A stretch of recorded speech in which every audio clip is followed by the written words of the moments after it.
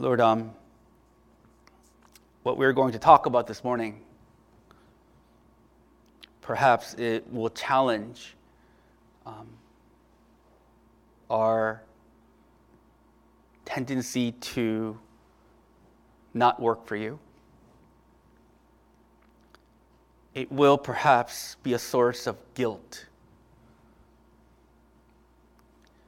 But Lord, we pray that may we not remain in shame. May these words, the purpose of these words is not to shame us, but to really live life the way life is supposed to be designed to. May your Holy Spirit work in us so that may your Spirit awaken us from the tendency to be lazy and complacent. And may you fill our hearts with proper desire to work for you as we become more mindful of the work of Christ. Father, we pray that you will help us understand this morning. All this in Jesus' name we pray. Amen. So a little bit of warning here this morning. I'm a nicer PJ, right? So before I would just say, direct things directly. And, I will try to present it in a more nicer way. But there will be a few points of the sermon that will challenge us. It will reveal certain things about our nature. And it will not perhaps make us feel comfortable. But as a warning, it is not to shame you. We do not preach the word of God to shame anyone. But if you feel guilt or even shame, the purpose of God is not to make you feel horrible about yourself, but to repent and live a life that is more consistent with His will. So a little bit of forewarning of what is to come. Okay?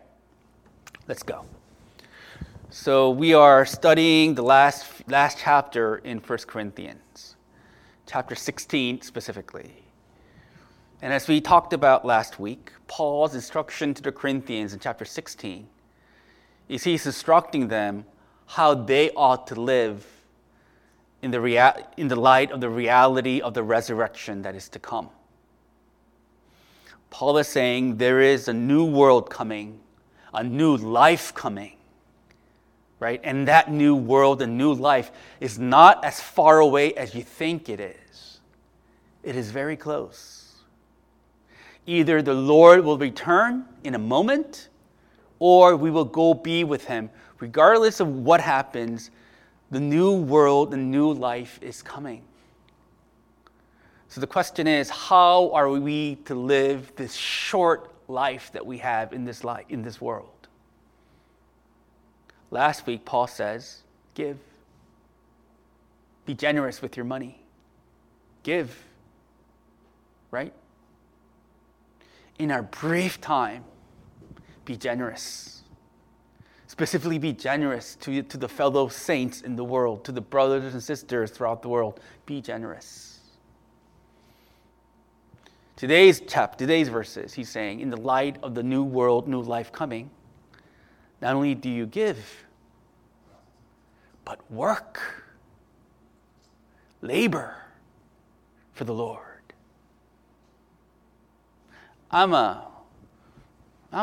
come from a long line of I come from a long line of people, of hardworking men, right?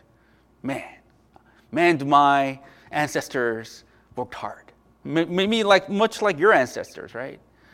The other day, my dad asked me how many hours. My dad always asked me this question: how many hours do you sleep, right? And sometimes I sleep 5 hours, and my dad's answer is, that's enough. My dad asked me the other day, how much do you work? And I said, maybe 14, 15 hours a day. And my dad's answer was, that sounds about right. You know what I mean? Jeepers. You can't get a break with this guy. You know what I mean? So like working hard is, I think, part of my DNA, and my son inherited that, right? He works long hours for his whatever, straight A's at UVA. Yay, so proud of him, right? And so I'm naturally attracted to like hard workers, right? and even the YouTube channels that I don't follow, but I often visit. There are two dudes that I frequently visit at YouTube. One guy is this real estate guy in New York, right? And he said he works 100 hours to build his empire, right? He works from 4 a.m. to 10 p.m. at night every day. And there's another guy in New York, a Korean guy, right? A dentist. He works 100 hours a week to build his own dental practice. And I'm just amazed of how hard those guys work, right? They work so hard to build their kingdom in this world. If they're working so hard to build their kingdom in this world, how much should we labor to build his kingdom in this world? We should labor. We should work. Perhaps one of the main reasons why we don't work hard for the Lord is because maybe we're victims of bad theology. Maybe we're used to, listening. We grew up listening to the message that God's grace is free, right? And it is. Absolutely. We're only saved, right, through the we're only saved through the blood of Jesus Christ. There's nothing that we can do to earn our salvation. There's nothing that we can do to make us ourselves right before the eyes of God. That's true. But the dangerous part of listening to free grace, as true as that is, we think if God's grace is free, then, and if I'm forgiven, and I'm a child of God anyway, because I believe in Jesus, then we tend to think, then if I'm a child of God because of free grace in Jesus Christ, then it doesn't really matter how I live in this world. I'm forgiven and I'm going to heaven anyway. Therefore, this world is just a waiting room before I go to heaven. And therefore, I can live however I want. I can do with my time and money as how I want. And God's not going to keep me accountable on how I spent my time in this world. That is not true. It's true, the mercy and saving work of God is free, and there's nothing we can add to that. But it's also true that God is going to hold us in account of how we lived in this life. Christians, non-Christians, everybody will be held accountable to what they have done, how they have worked in this world. There's multiple Bible verses in the New Testament that attest to this. But let's study one verse in 1 Corinthians. Since we're studying 1 Corinthians, let's study 1 Corinthians. Hit it, June. 1 Corinthians chapter 3, verse 12. Let's read. If anyone builds on this foundation using gold, silver, costly stones, wood, hay, or straw, next verse, their work will be shown for what it is, because the day, which is the judgment day, will bring it to light. It will be revealed with fire, and the fire will test the quality of each person's work. Next verse. If what has been built survives, the builder will receive a reward. And after that, right?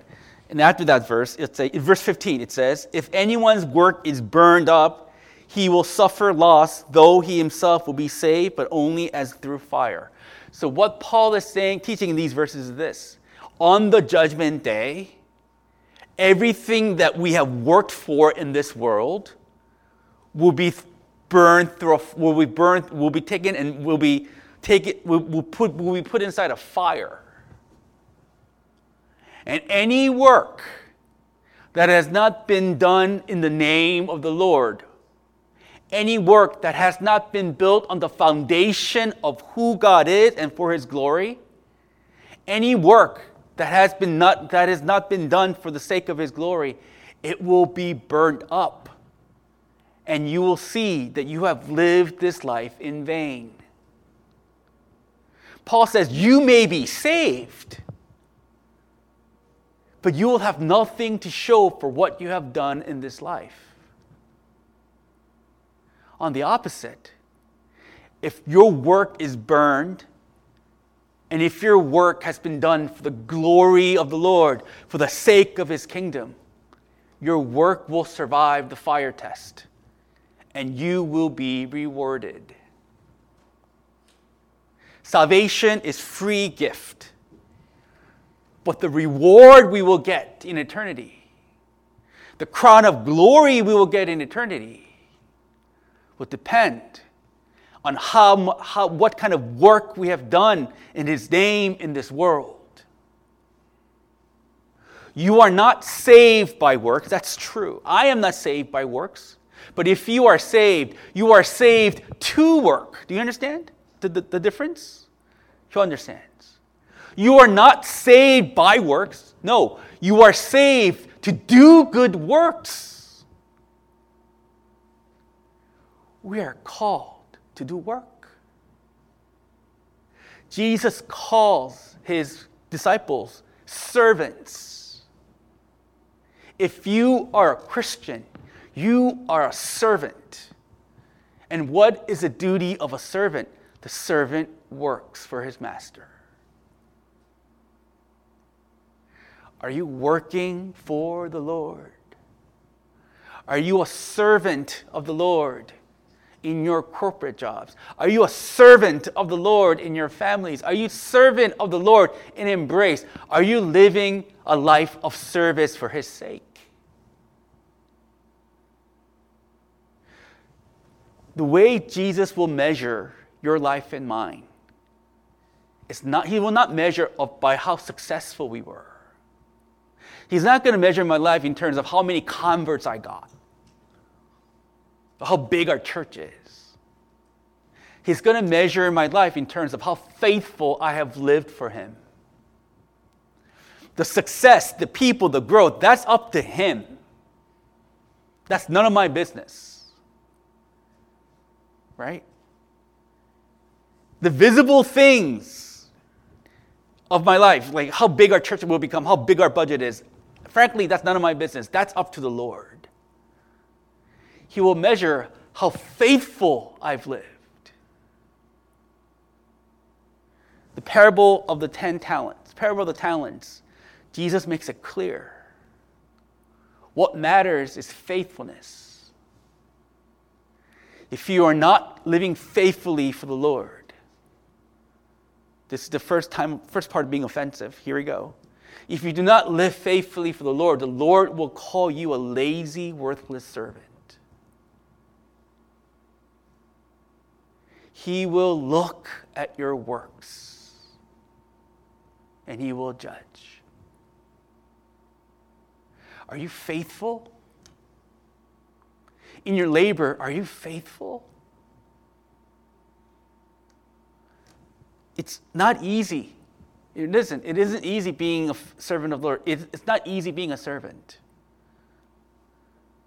Look, my job as a lawyer, more than anything else, I'm a servant. Right? I answer to people. I work for people's lives. I answer to people. There's no posh glory to my work as a lawyer. There really isn't. And you doctors will know the same thing. There isn't a glory. I don't work so that people will look at me as someone special. That's not what my everyday life is. I'm a bare bone servant for my clients. I am.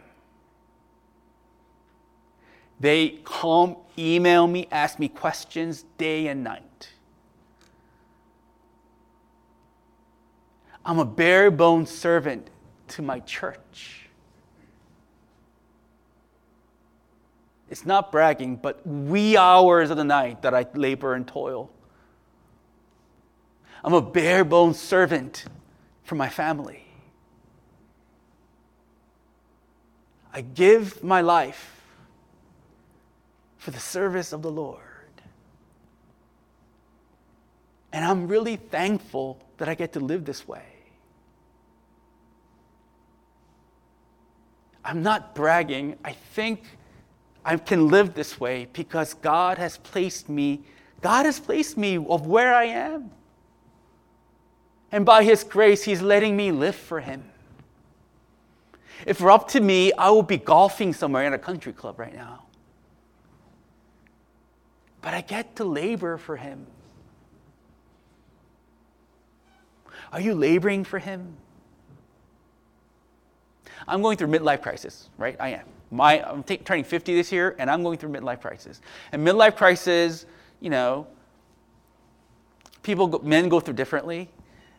And like Pastor Woojin, when I told Pastor Woojin I was going to midlife crisis, he says, do you feel that your life is meaningless, that you labored in vain? And I said, nope, that's not me. My midlife crisis, it comes in another form. But by his grace, I think my life I have not labored in vain.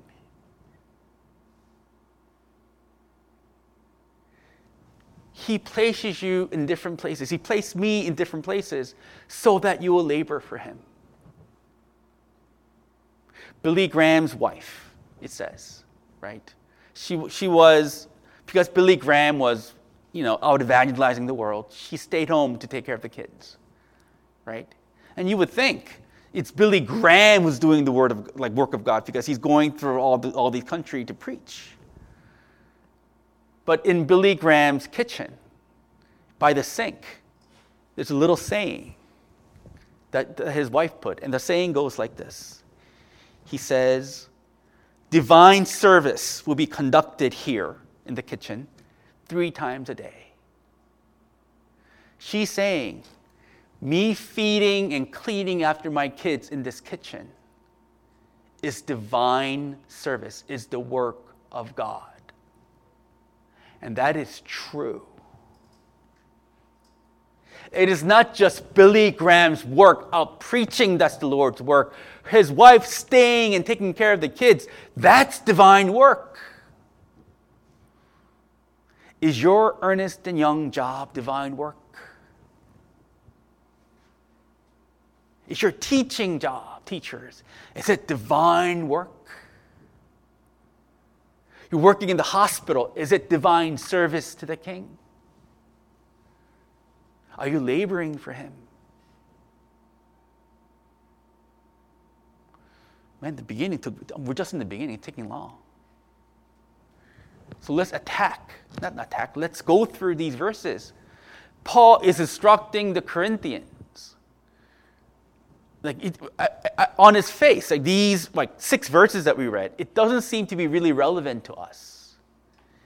But if you study these verses in detail, you will see Paul is giving the Corinthians and us practical considerations, what we need to be thinking of as we work for the Lord. So these are some of the things that we need to be mindful of as we work for the Lord. Let's go to verse 5. Verse 5, Paul says, I will visit you after passing through Macedonia, for I intend to pass through Macedonia. Verse 5, okay, Paul's saying he's going through Macedonia and he wants to visit the Corinthians. How is this relevant to me? This verse, and verse 8, right? But I will stay in Ephesus until Pentecost, right? These verse 5 and verse 8 shows us Paul's vision and strategy for ministry. These 2 verses show that when Paul's plan of his life, it's not accidental. He's very deliberate. He has a certain vision, a plan, a time frame in how he wants to do the work of the Lord. For example, verse 8, he says he plans to visit Ephesus in Pentecost, which means he's planning to spend the spring in Ephesus. Verse 5, traveling through Macedonia. He's saying in the spring he'll be in Ephesus, in the summer and autumn he will plan to be in Macedonia. The Macedonia churches are the church of Philippi, Thessalonica, and Berea, right? The letter to the Philippians and Thessalonians are written to these churches in Macedonia. So Paul is saying, in the spring, I'm going to be in Ephesus. In the summer and autumn, I plan to be in Macedonia. And in the winter, I plan to be with you in Corinth. Paul has a specific vision of how he wants to live that year, right? Paul is very strategic about how he does his ministry. You know how Paul does his ministry? If you look at Acts, it's very similar. He goes to a new city, and in the morning, in the afternoons, he spends in public squares, whether it is the idol temples or the market. He goes where the unbelievers are. And in the morning and in the afternoon time, he reasons with the unbelievers, and he preaches the gospel to them.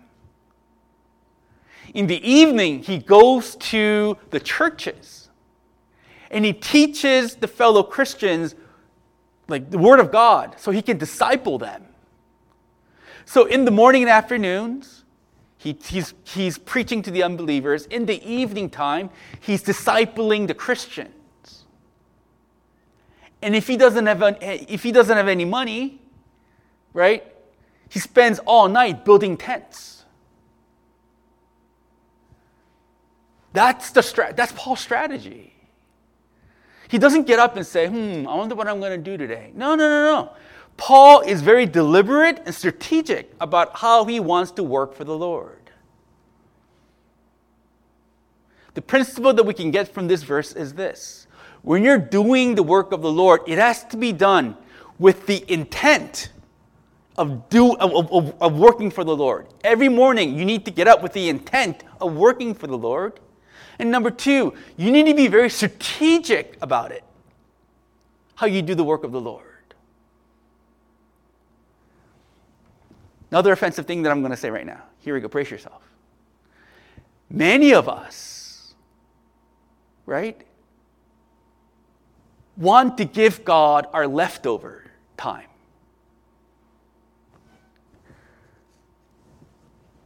We want to give God the leftover time when we are not working in our regular jobs. We want to devote ourselves to the work of the Lord in the leftover time when we don't have better things to do. When we have better things to do, forget the work of the Lord. I'm going to do that. When I have more interesting things to do and interesting things to watch, I'm going to do that. But if there's nothing more interesting going on, I'll give my time to the Lord. I will give my leftover time to the Lord if I am not tired. If I'm tired, if I had a rough week, I'm not going to devote my time to the Lord because resting is more important. We give the Lord leftovers. And I'm not saying this to hurt you, but I'm saying giving the Lord leftovers is contrary to the work, how He wants us to live. He doesn't want His work to be an afterthought when we are not tired, when we're not working, when we have nothing more interesting to do. That's not how it is. You need to work for the Lord with the intent that every day you serve the King.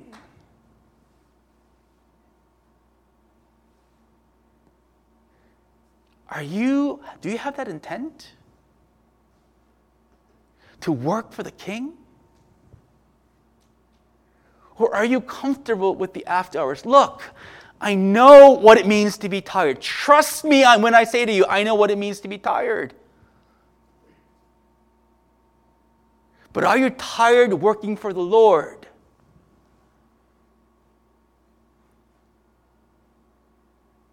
We need to work with intent. I went to the Burke Small Group this Friday. Oh, what lovely group of people the Burke Small Group is. Oh, Burke Small Group, I love you. I love you. And one of the many things that we say, I love all small groups equally, right? You're all my children. I love you equally. But Burke Small Group, you're good, man, right? And during the time of the Bible study, there were a couple of people, right, during sharing prayer time. One of the guys said, this week I want to be more intentional about sharing my faith to my coworkers. He says, I haven't shared my faith with my coworkers, but this week,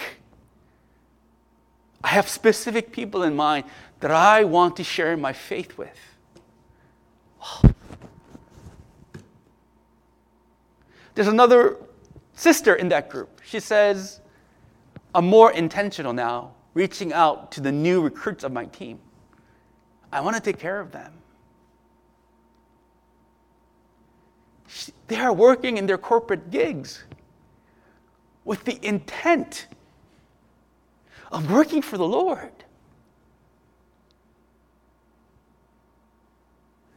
Do you have intent to work for the Lord?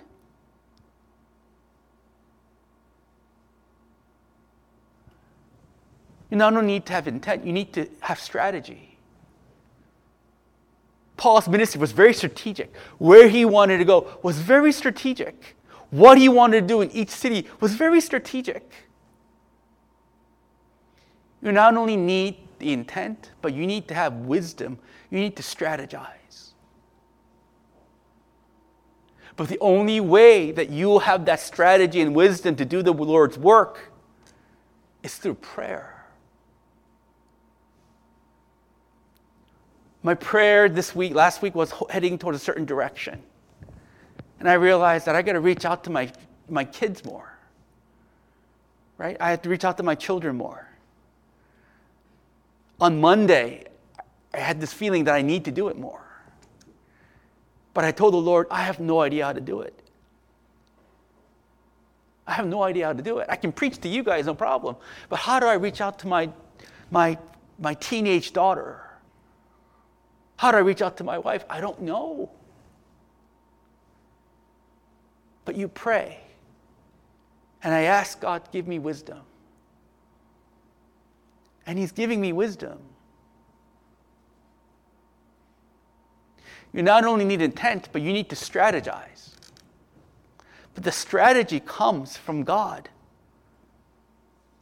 James says, if you lack heavenly wisdom, ask for it, and God's going to give it to you. And that's really true.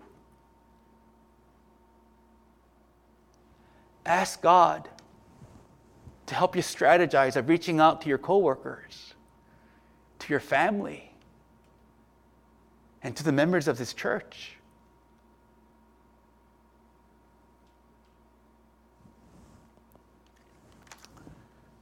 Verse 6.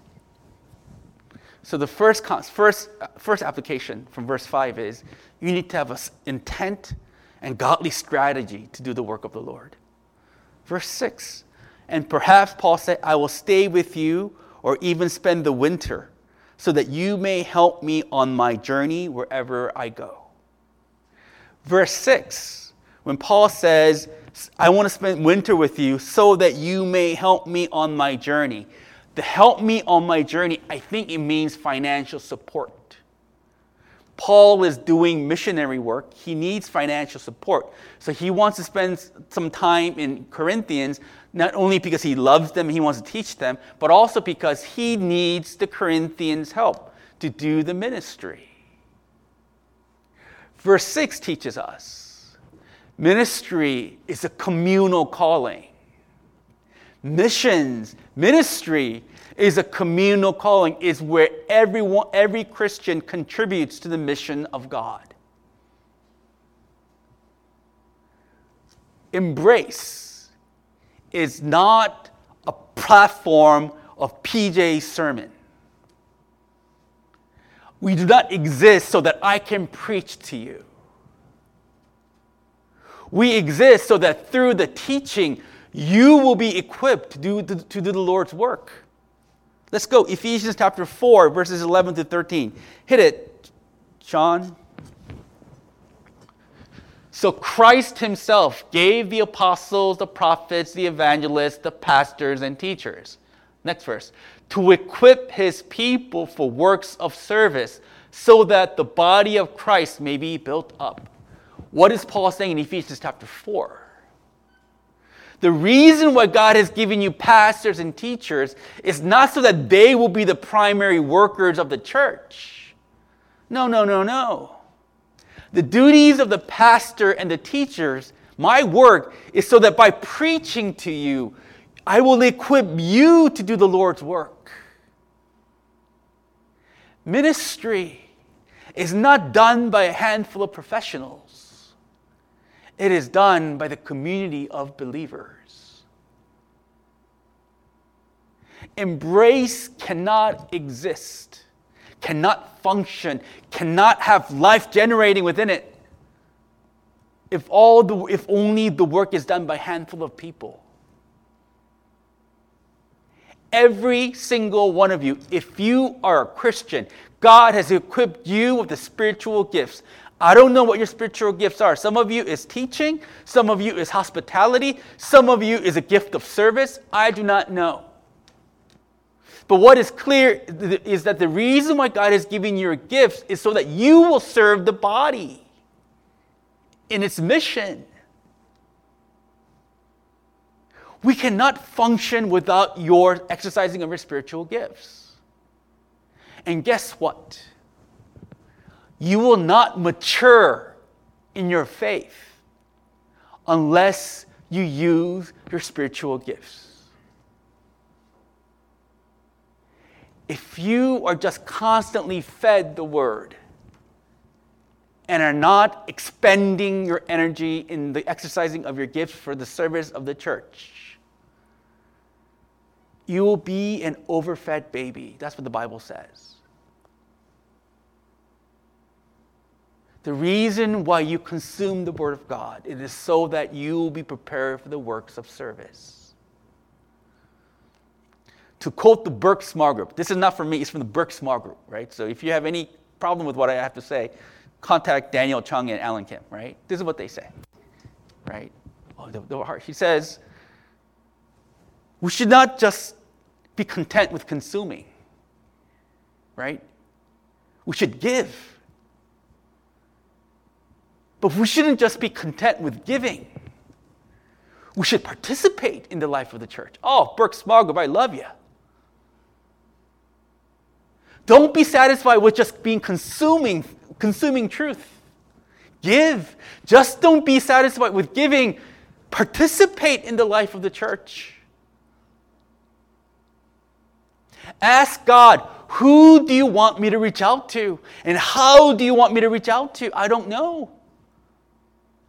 A brother was sharing in the Burke Small Group. Like he received a text from a fellow Christian, a fellow brother in the church. And he said that text sent by that brother, it really encouraged him that last week. The ding text sound you read, it encourages the soul. There are people that God wants you to reach out to in this church. Who is it? I don't know. Ask the Lord.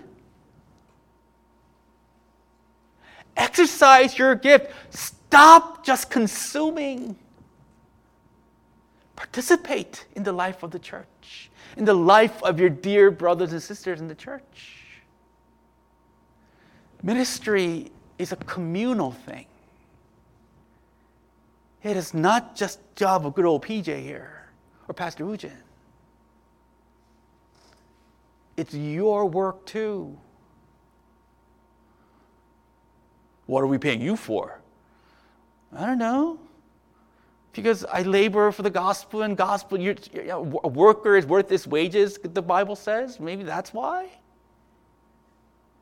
You paying me doesn't mean that I get to do all the work. That's not how God designed it. You are called to do the work of the Lord in this church.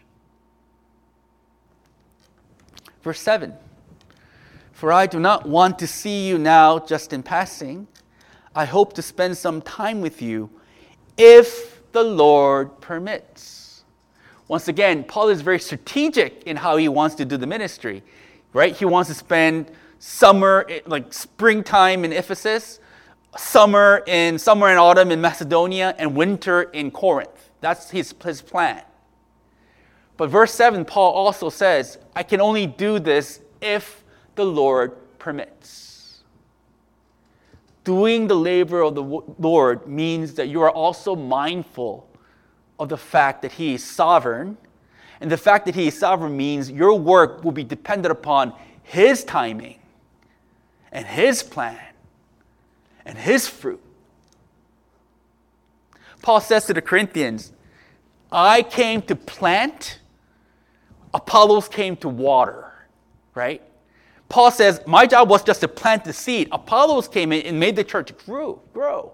But whether you're a planter or whether you are a waterer, whether you're a harvester, it's the Lord who controls all the work, and that's true. Even though Paul wants to come to Corinth, according to the time schedule, he also knows that it's up to the Lord to do it. Paul knows firsthand what it means for God to close the door. Acts chapter 16, verse 6 to 10. Paul says, Paul and his companions traveled through the region of Phrygia and Galatia. So Paul was traveling through the region of Galatia and Phrygia. But Paul says the Holy Spirit stopped them from doing ministry in their region. He wanted to go there, but the Holy Spirit says, nope, and he closed that door. When they came to the border of Mysia, they tried to enter Bithynia, but the Spirit of Jesus will not allow them to enter. So they wanted to go to Phrygia and Galatia. Holy Spirit said, nope, close that door. Then they go, okay, what do we do? Then let's go to Mysia. And when they try to go to Bithynia, and the Holy Spirit says, nope, that door is closed too. Paul is mindful of the fact that God says no a lot sometimes. Even though you will do the work of the Lord, you need to be mindful of the fact that He's the one in control. Maybe your work of the Lord, maybe you reach out to a brother and that brother just gives you the cold shoulder. It doesn't mean that your attempt to reach out to the brother is in vain. The Lord controls the timing and the fruit of our labor. That's His business. All He's calling us to do is to be faithful. He's not asking you to be successful. He's not asking me to be successful. To be honest with you, I have no idea how big we'll be. Maybe after COVID, all of you will leave. I don't know. But that's not my business, you know. My business is to faithfully teach what God has told me to teach. When we do the work of the Lord, we need to be mindful that we're operating under God's schedule, God's plan, God's timing. Didn't I tell you about the story of that one missionary guy? He went to Yale, right? Like in the early 1900s, he went to Yale, right? He was like a heir of a milk dynasty, evidently. His family sold milk, and I guess milk was a big deal in the early 20th century or something, and he was rich. He was going to inherit the milk fortune. But in Princeton, he felt God's calling him to go to China. So he quit his business major, started studying Chinese at Princeton, and because he knew he wasn't coming back to the U.S., he gave away all his milk money inheritance. So he said goodbye to his business degree, studied Chinese, which wasn't really popular in the early 20th century. He gave away his milk fortune, got on a boat to go to China for missions work. Years of preparation, years of sacrifice, he gave it all. And he was in that boat to China. But in the boat, he contracted a disease and he died in the boat.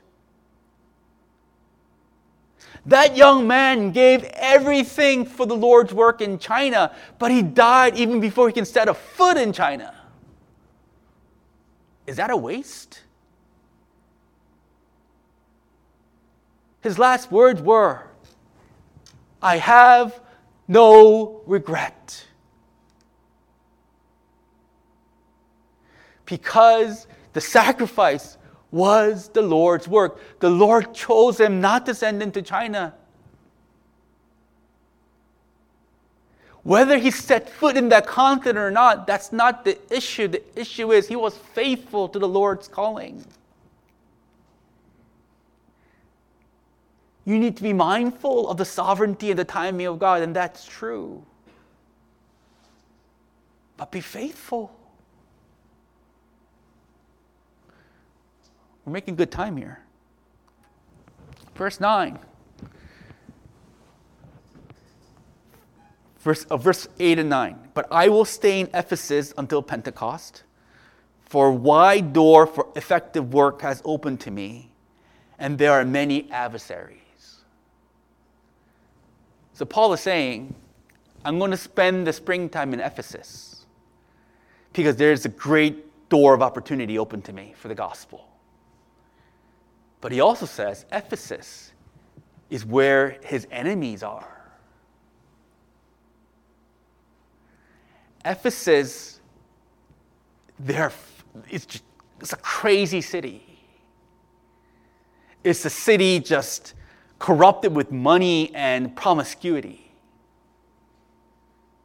The leading idol of that city is Diana. And she was a god of promiscuity.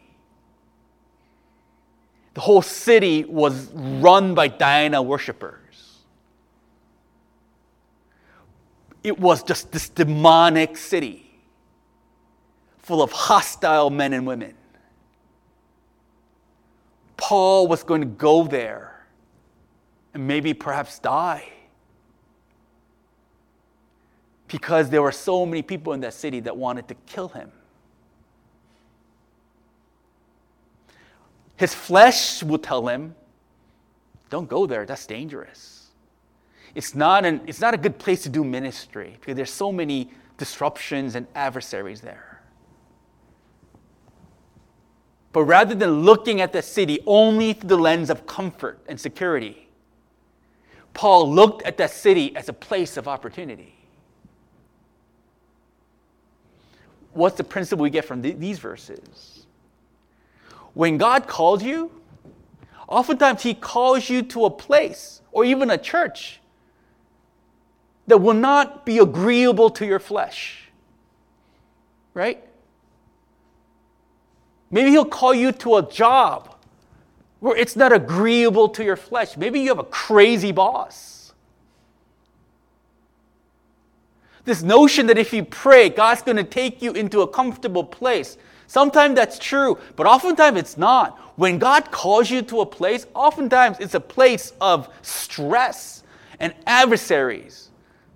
And a place where it does not meet your satisfaction. A group of people where you think it's below your standard. God has called you to that place because it is a place of opportunity. It's very difficult getting seminary students to churches these days, to small churches these days. You know why? Because every seminarian thinks that they're Tim Keller. They want to go to a city. They want to go to a church of 500 plus people, health insurance, right?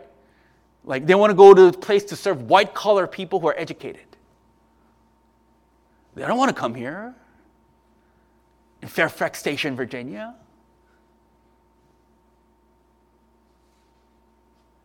They want to go to a place where it's more befitting for them. They're looking for places. They're not looking for opportunities. They're not seeing this entire field of the Lord's opportunity for the gospel. But rather, they want to go to a city where it's more pleasant for them. It's not just the seminarians. It's a lot of us too, isn't it? You want to quit your job because it's not pleasant for you. And yet you do not ask what the Lord's opportunity in that place of job is. You want to leave a church. Maybe you want to leave us. Because maybe we don't have the children's ministry that you like, or the youth group that you like, or maybe my sermons are too long, or me. I want to go to a place that's more fitting for me. There are many reasons to leave a church, I suppose. But have you ever thought about, maybe the Lord wants you to stay, to serve Him. Maybe embrace is an opportunity for your serving the Lord. How about small groups? Oh, this is going to be really real.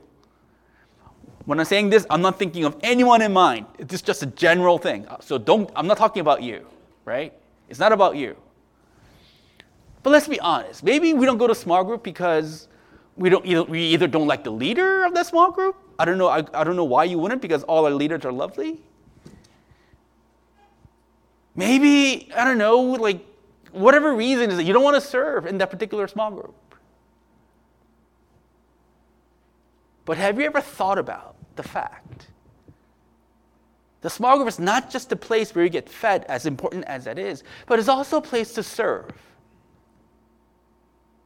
Are you mindful of the opportunity of service? Maybe it's not the type of people that you want to hang out with. Maybe they're not.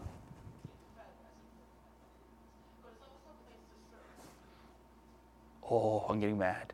I'm just kidding, Emily. But the principle that we get here is don't just analyze things based upon what they look like on the outside. Consider the opportunity that the Lord is calling you to. This is kind of related to the last verse, and I can't believe I actually finished this chapter. He says, when Timothy comes, see that you put him at ease among you, for he is doing the work of the Lord as I am. So let no one despise him. Help him on his way in peace. Paul is suddenly telling the Corinthians, I'm going to send you Timothy. And when Timothy comes to you, be nice to him, because he's scared of death of you all. Why is Timothy so scared of Corinthians? Because Corinthians are scary. And not only that, Timothy is young. Hello, I'm Timothy. I just graduated from seminary. Timothy is young. And Timothy is timid. He doesn't have Paul's charisma or Apollos' charm. Paul is this timid, young, I don't know, I guess stage fright type of guy. And the Corinthians were these super spiritually gifted, right, people. Paul says, put Timothy at ease. Help him. Even though he may not be much to look at on the outside, you must be nice to him. You must serve him. Why? Because he's doing the work of the Lord. Once again, the principle is, it doesn't matter what that person or that situation looks like on the outside. What matters is doing the work of the Lord. Are you doing the work of the Lord? Consumer Christianity says, I will go to a church that is befitting for me, and there I will do the work of the Lord. That's not the principle in 1 Corinthians chapter 16. Regardless of what the place looks like, the question is, there's a work to be done in that place. Are you doing it? Are you working for the Lord? Consider His calling in your life. He's calling all of us to the ministry. Every single Christian is not exempt from the work of the ministry. Are you part of this ministry? And I'm not just saying what you do on Sunday mornings. As much as I appreciate the audiovisual squad and as appreciate the praise team, those functions are it's not the only calling God has called you to. But to the people of God. He's also calling you and me to evangelize in our place of work. Are you looking at your life through the lens of missions? If not, ask the Lord for new eyes, new priorities, a new sense of mission. Let us pray for these things.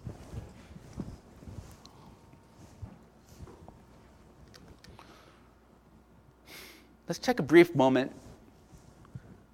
and just kind of reflect what was taught. Are you looking at your life as a ministry? Your life is a ministry. Or are you looking at your life where you're content in giving God the leftovers?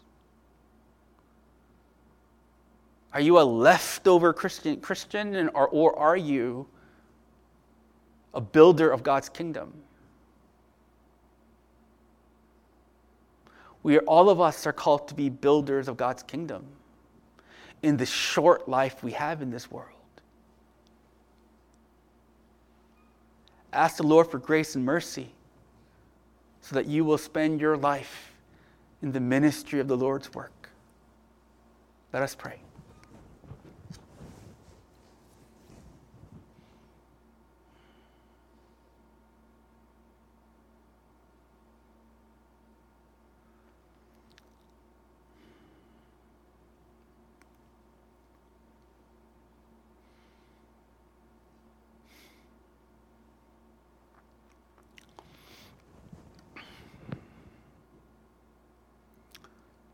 Lord, it's very true that we are recipients of your grace and mercy.